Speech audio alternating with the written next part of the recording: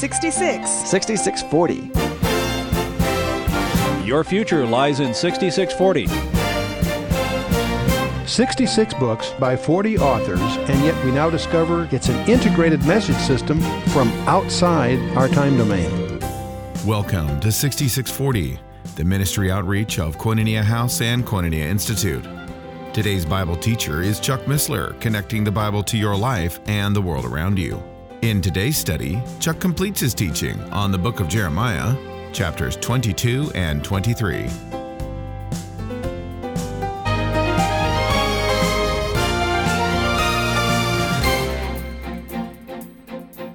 Nobody in the Bible is a king and a priest except Melchizedek by type and Jesus Christ in terms of his office. And you and I are prophesied to be kings and priests because we are in him. But that's a very, very special situation that the Scripture emphasizes just as that, as being quite unique. Quite unique. Well, I think we got down to verse 7. Back to Jeremiah 23, verse 7. Therefore, behold, the days come, saith the Lord, that they shall no more say, The Lord liveth, who brought up the children of Israel out of the land of Egypt. That's an interesting label. All through the Scripture, we have the Lord, God of Israel, identified as the guy that saved them out of Egypt, crossing the Red Sea and all that. Again and again and again, when they're praising God or identifying themselves with him, he's the God who brought the children of Israel out of the land of Egypt. The Exodus is his identity, his rather theatrical demonstration of who he is, right? It says here, the days will come when that's not going to be the big thing, but rather, verse 8, the Lord liveth, who brought up and who led the seed of the house of Israel out of the north country. Now, is he talking about the return from Babylon? Can't tell yet, but we get the next phrase. And from all countries to which I have driven them, and they shall dwell in their own land. That his identity will be bringing them back into Israel out of all the countries. A few days ago in the paper, we read the excitement that under Gorbachev, the ratio of Jews that are allowed to exit Soviet has increased by tenfold. As part of his glasnost, the whole idea of the liberalization, he's allowing more Jews to return because he believes if he shows leniency to Judaism, that the Jewish interest in the United States may also lobby for a relieving of the trade policies with the Soviet Union. And he's very open about that. That's the way he describes that. And it's been in the paper. But how interesting it is that whatever technique God uses, he is allowing increasing numbers, by a factor of 10 to 1 now, of Jews. There still aren't large numbers because they were so tightly held before, but the numbers are 10 to 1 larger now. Like not 1,000 a year, but 10,000 a year. That is to give you a rough feeling for the numbers, are being allowed to emigrate back to Israel. And I read that and it blows me away because I come back here to Jeremiah 23:8. But the Lord liveth, the Lord is going to be identified as the Lord who, not that brought him out of Egypt. That's old news. But the one that has regathered his people in the land out of all countries, out of the north, even the north country. What's north of Israel? Russia. You betcha. Ezekiel 38 identifies Russia that way. He also identifies it by their tribal names, but he also, from the uttermost parts of the north. Don't be confused about their invaders, because all invaders invade Israel from the north, like the Babylonians did too. But from the uttermost part of the north, that refers to the Soviet Union and all of that. And we've been through that. If you haven't, get the tapes on Ezekiel 38, you'll have a ball. If you're the kind that worries a lot and doesn't sleep at night, you might want to pass it because it's awfully close. You can either study it in Ezekiel on the tape or just wait a little while. Okay. We've made it, amazingly enough, to verse 9. I'm apprehensive because I'd like to get to verse 40 before the evening's over, because there's lots of exciting things forthcoming. But that'll work out just fine. Anyway, mine heart, verse 9, my heart within me is broken because of the prophets. All my bones shake. I am like a drunken man and like a man whom wine hath overcome, because the Lord and because of the words of his holiness. For the land is full of adulterers, and because of swearing the land mourneth, and the pleasant places of the wilderness are dried up, and their course is evil, their force is not right. For both prophet and priest are profane. Yea, in my house have I found their wickedness, saith the Lord. In my house, that is, even in the temple. What Jeremiah is going to be going on with here, and I'll keep reading, but to give you the flavor of it sort of in advance, he is starting to denounce the false prophets. You'll find equivalent passages in Isaiah 28, verses 7 through 13, Ezekiel 13, the first 16 verses, and Micah chapter 3, verses 5 through 12, denouncing the false prophets, old news, but specifically announcing the ruin of the nation because of the false prophets. Why am I emphasizing that? Well, because first of all, it's the Word of God, but secondly, that's what's happening in our land. Our land is full of false prophets, giving out false hopes, false doctrine. That is not only injuring the body of Christ, it's bringing about the ruin of our land. So you won't solve America's problems with better defense budgets, or even at the ballot box, in my opinion. It'll be in your prayer closet. The good news is we don't have a Jeremiah forecasting inevitable judgment on this land. There's room in our awareness for repentance and God bringing us a miracle. God is in the miracle business. But it will take a miracle. It's interesting how immorality brings godlessness. We generally think of it the other way around. If someone is godless, he's immoral. It works both ways. Let immorality prevail, and godlessness will follow, because that is our way, man's way, of shirking accountability. The fool has said in his heart, there is no God. Is atheism an intellectual doctrine? No, it's an emotional doctrine to get out from under accountability. That's the appeal of evolution. You have a designer, he implies purpose, and purpose implies accountability.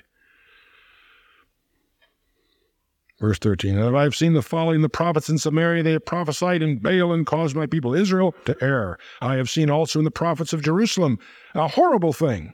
They commit adultery, they walk in lies, they strengthen also the hands of the evildoers, that none doth return from his wickedness.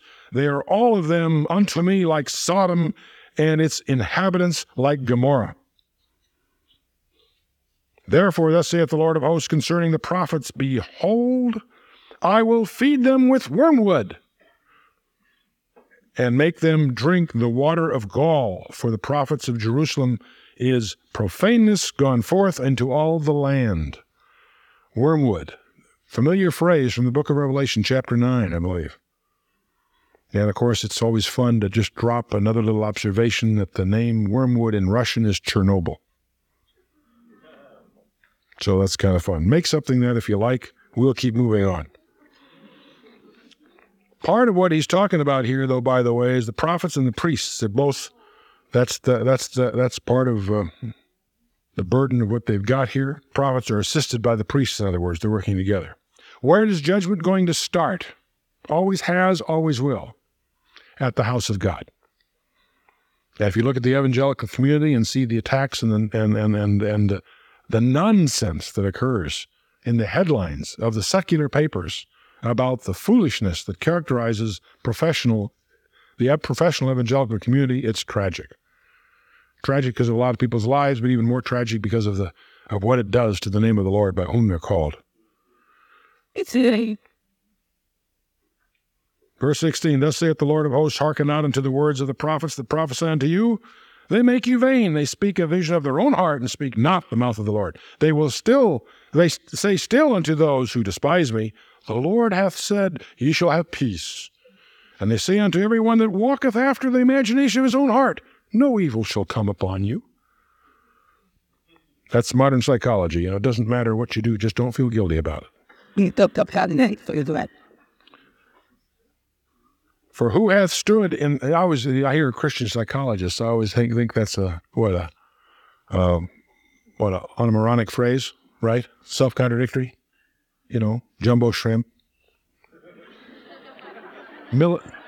Military intelligence. And I shouldn't pick on the psychologists because there's a lot of people that are very sincere that try to apply everything they can to human behavior and help. But I'm always fascinated how there are some interesting contradictions in modern psychology that denies the absolutes, denies a God that has rules and a God who punishes for those rules, and that guilt might have a constructive purpose. But let's get on here. Verse 18, For who hath stood in the counsel of the Lord, and hath perceived and heard his word?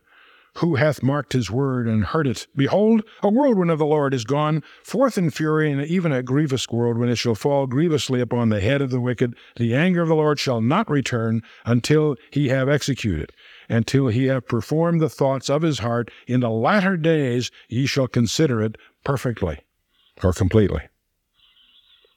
I have not sent these prophets, yet they ran. I have not spoken to them, yet they prophesied. And oh boy, before you speak the word of the Lord, be sure it was he that sent you. I always get a kick out of Walter Martin. He doesn't have any exception about Joseph Smith and golden plates. He thinks there probably were golden plates and he did translate them. The real question is, from whom were they written? But that's another issue. Verse 22, if they had stood in my counsel and had caused my people to hear my words, then they should have turned them from their evil way and from the evil of their doings. Am I a God at hand, saith the Lord, and not a God afar off? In other words, he's inescapable, what he's really leading up to here. The inescapable God.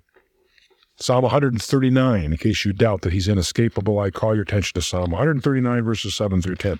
But we won't take the time now. Verse 24, can any hide himself in secret places that I shall not see him? Jonah tried that. Saith the Lord, do not I fill heaven and earth, saith the Lord? Hey, you can't get away from him. That's great news. Don't try. Be grateful that no matter where you are, behold, he is there. Praise God for that. Verse 25, I have heard what the prophet said, who prophesy lies in my name, saying, I have dreamed, I have dreamed. How long shall this be in the heart of the prophets that prophesy lies? Yea, they are prophets of the deceit of their own heart, who think to cause my people to forget my name by their dreams, which they tell every man to his neighbor, as the fathers have forgotten my name for Baal. You say you don't worship idols? Anything you put instead of the Lord is an idol. Everything that distracts you from his worship is an idol. It can be hobbies. It can be any obsession. It can be business. I've been guilty of it. I've been guilty of probably most of them.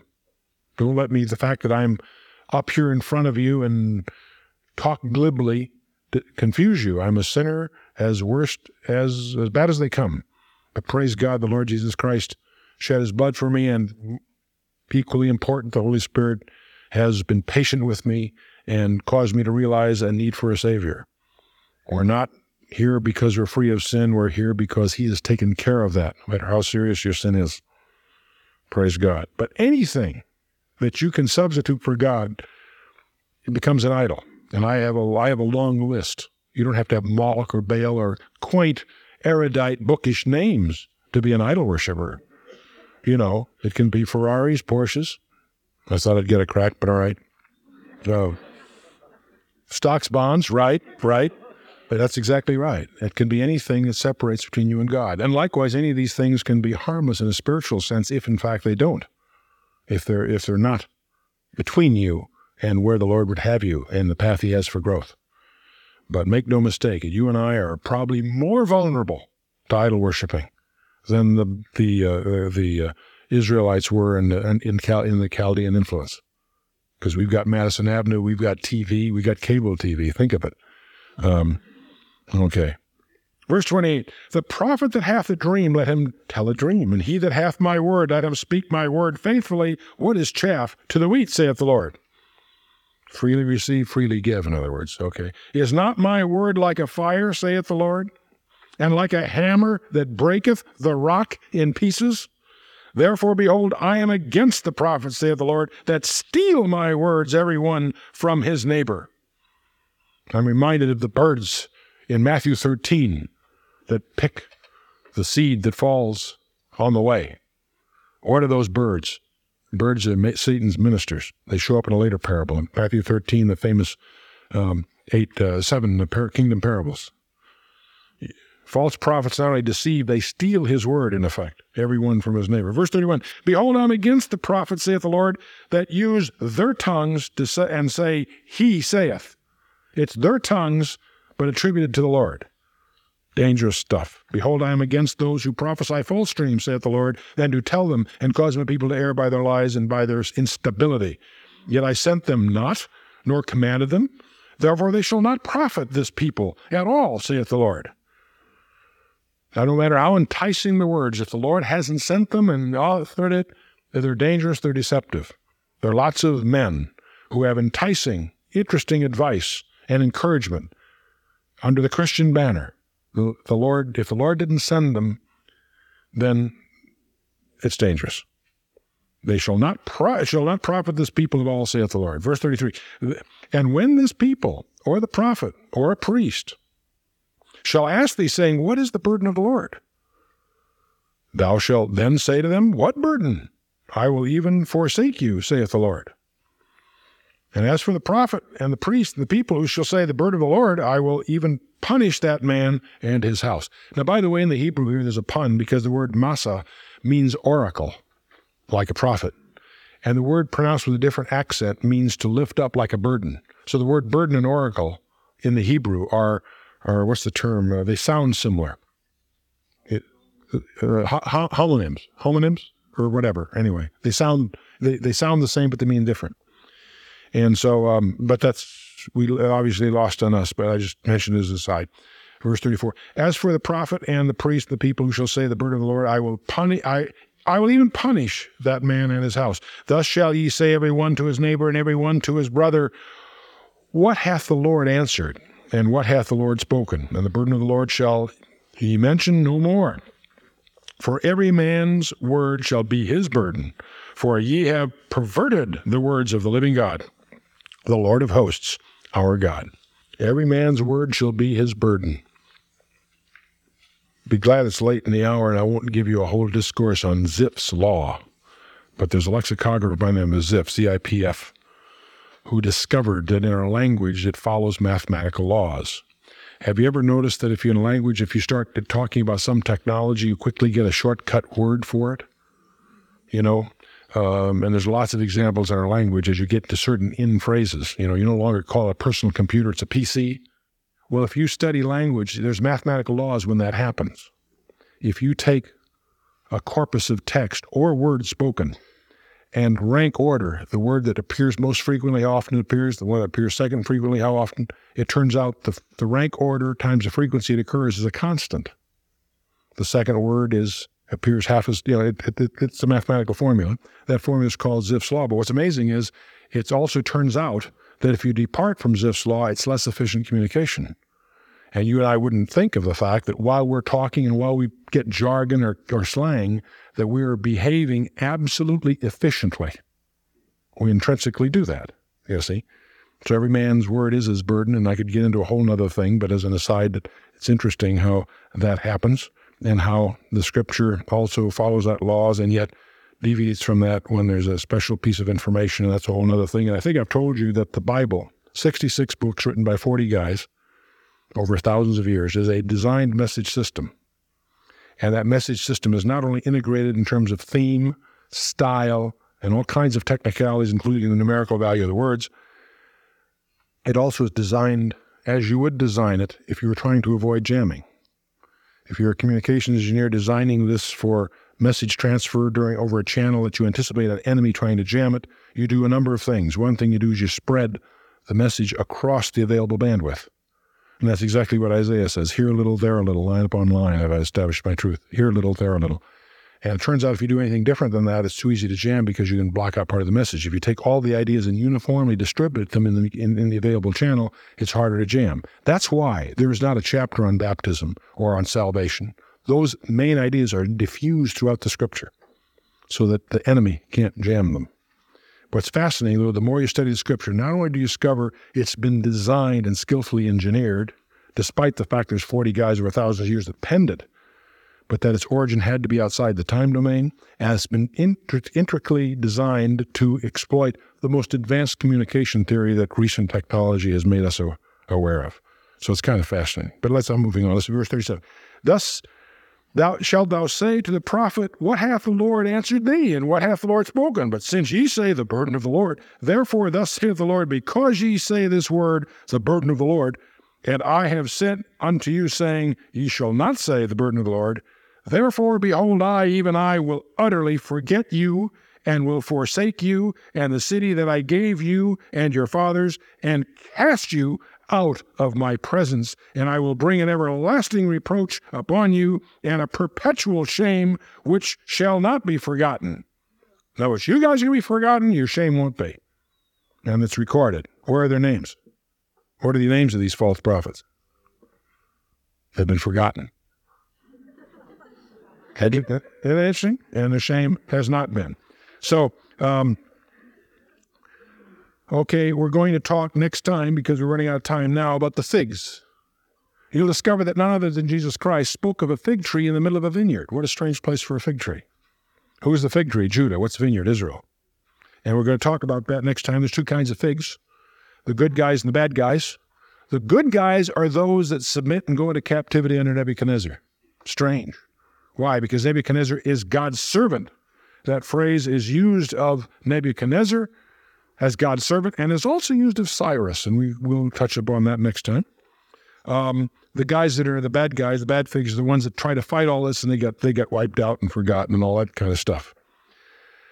Now, we'll get through chapter 24 is a short chapter. Next time, I'm pretty sure we'll get into chapter 25. That's got all kinds of interesting things, not the least of which is this idea of Nebuchadnezzar being the servant of the Lord. Nebuchadnezzar is a very, very interesting guy. We'll talk a little bit about that. But one of the most interesting chapters will be verses in the entire Bible, with chapter 25, verses 11 and 12, which prophesies the duration of the Babylon captivity. He shall serve the king of Babylon 70 years, Jeremiah says. And it shall come to pass 70 years shall be accomplished, that I'll punish the king of Babylon, and bring you guys back, and so on. Great. 70 years. Why 70 years? We're going to talk about that next time. We're going to take a look at Leviticus and so forth, the sabbatical year, why 70 years, what that means, and what it has to do with you and I. We're going to discover, we'll talk a little bit, and we'll go into great detail about the 70-week prophecy of Daniel. We'll talk about the fact that there's 4 490-year periods in the history of Israel, each one not contiguous with interruptions. And we are on the 4th of those, which will be climaxed by none other than the appearance on the horizon of the Antichrist. And why it is, then, that I believe the rapture of the church will have to occur before the 70th week of Daniel can start.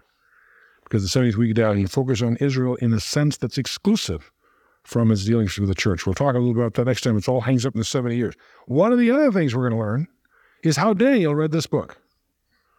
Because a famous chapter that has a 70-week prophecy in Daniel chapter 9, Daniel's doing what? What gives rise to Gabriel coming and saying, by the way, Jesus is going to come 173,808 days from this and all that? What gave rise? Daniel was reading Jeremiah, this verse. I understood from the brains of Jeremiah that there was 70 years. What we're going to discover is every time somebody in the Scripture is reading the Scripture, he's taking it literally. And some of these bizarre notions that we cling to because we take the Bible literally are sound biblically. Why? Because we're continually taught that when God says here 70 years, it's not figurative or approximate or an idiom for some length of time. It's 70 years. How much? To the very day. The very day. And as we understand that, we're going to discover that God established the state of Israel on May 14th of 1948, the very day that I believe very well may have been prophesied. I'll share that with you. And when the Six-Day War lets Jerusalem fall back under the Star of David, that is in June of 67, which again is a prophecy to the very day. And we'll talk about that. Very, very interesting stuff. But that all will be a good springboard when we get into chapter 25 and talk about the 70 years and all of that. And you will find the 70 years also come up in chapter 29 again and so forth. The concept of the sabbatical year, the fact that God has made rules and he takes them very literally. And what all that has to do with you and I. Even though we're not in Israel and we're not Jewish, we're Jewish by being grafted in. And praise God. Let's stand for a closing word of prayer. God, the same yesterday, today, and forever. He spoke to Jeremiah to a nation and announced coming judgment. He's speaking to you and I, personally and perhaps corporately, collectively, in the national sense. It's really exciting that there's no place you can go to be away from the Lord. He's wherever you are, and He will meet you wherever you are, in need and in every other dimension. And praise God for that. And what He would have us all do tonight in hearing His word is to be conscious of the fact that He is who He is where He is, and above all, He cares. He really cares. He designed us. He put us here. He brought you here tonight for this very moment, not by accident. Coincidence is not a kosher word. There are no accidents in God's kingdom. You're here in the sound of this voice right now tonight because He has a purpose in your life. It may be to make a commitment in the privacy of your own will to Jesus Christ. Or it may be, having made that commitment, to galvanize it into fruitful action on His behalf, to grow in grace and the knowledge of our Lord and Savior, to be sensitive to some mission, some leading that He has for you, so that indeed you might be called and not charging off with the burden of the Lord, which isn't what He said. So let the Lord speak to you through Jeremiah. Let's bow our hearts for a word of prayer. You've been listening to 6640, the ministry outreach of Koinonia House and Koinonia Institute. Today's Bible teacher was Chuck Missler, teaching through the book of Jeremiah. Download the new K-House TV app to access an ever-growing collection of free resources. Visit the Apple or Android App Store and search K-House TV on your Roku or Fire TV streaming device.